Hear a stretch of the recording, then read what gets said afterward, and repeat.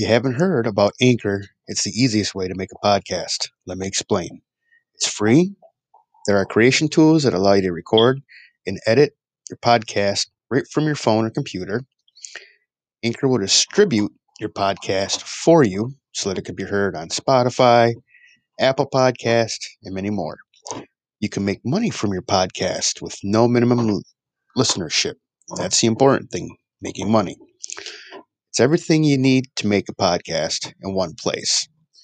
So hurry up, download the free Anchor app, or go to anchor.fm to get started. Is it normal for college students to be broke? It may not come as a big surprise when you think about college students who find themselves deeply in debt. Most college students have experienced the financial strains that come with studying and living on their own. A college student who cannot pay for rent, food, utilities, or his or her own room can be said to be broken. Not being able to pay for, I definitely consider at least some things that are needed while in college. Being broke, college students need money fast. This article may or may not contain affiliate links. Photo by Andrea Piacquadio on Pexels.com. Imagine yourself as a college student who cannot even buy food for himself or herself and who cannot pay for the electricity or water bill at the end of the month. You might think that it is not possible to get by college without spending money. Well, you would be wrong. There are many college students like you who have survived without getting a single cent from their own pockets. Of course, there is no such thing as normal with finances. Some people are born rich, while others become poor thanks to bad luck. College students are just like other people. They go through difficulties, good, and have experiences that make them change the way they live.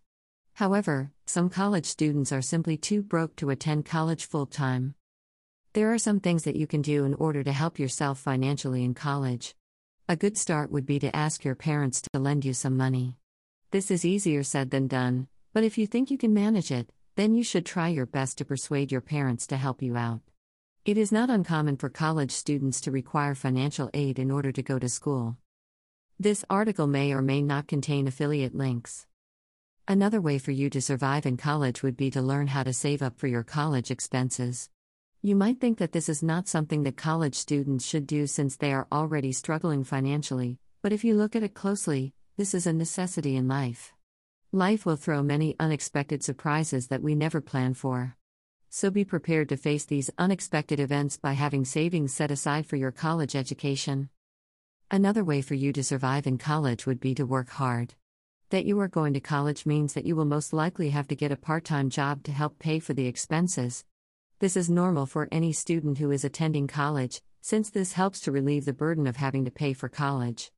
Although you may think that this is something terrible for you to do, you remember you are also applying to an excellent school and this matters most. When a college student experiences a big change in their life like getting married, having a child, changing jobs, or getting a divorce, they may feel depressed and worried for a while. It's only natural for a student to worry about these things and understand that they are only temporary. It's a good idea to talk to a counselor to talk about the situation. They can tell you what you should do to get better and may even give you some tips that you didn't know of before. Chances are they will also recommend a good counselor for you. Photo by Andrea Piacquadio on Pexels.com. This article may or may not contain affiliate links. You should always remember that if a person has to turn to drugs or alcohol to make them function, then you should wonder why they would be in college. You shouldn't expect to see your college students living a carefree lifestyle once they graduate. If you feel that you have read enough information on what it is normal for college students to be broke, then ask a counselor for some advice. Don't let depression stop you from reaching your goal of an excellent college education. Conclusion. We just discussed, is it normal for college students to be broke? We hope you like this article. Please like and share, so that others can get this significant information too. What are your thoughts? Please leave a comment down below, and again, don't forget to like and share. Have a blessed day. Disclaimer: as a blogger, my content may include affiliate links from advertisers. I may earn money from actions readers take on these links, such as a click, purchase, or subscribe. However, these are the tools that I recommend fully and have helped my blog tremendously.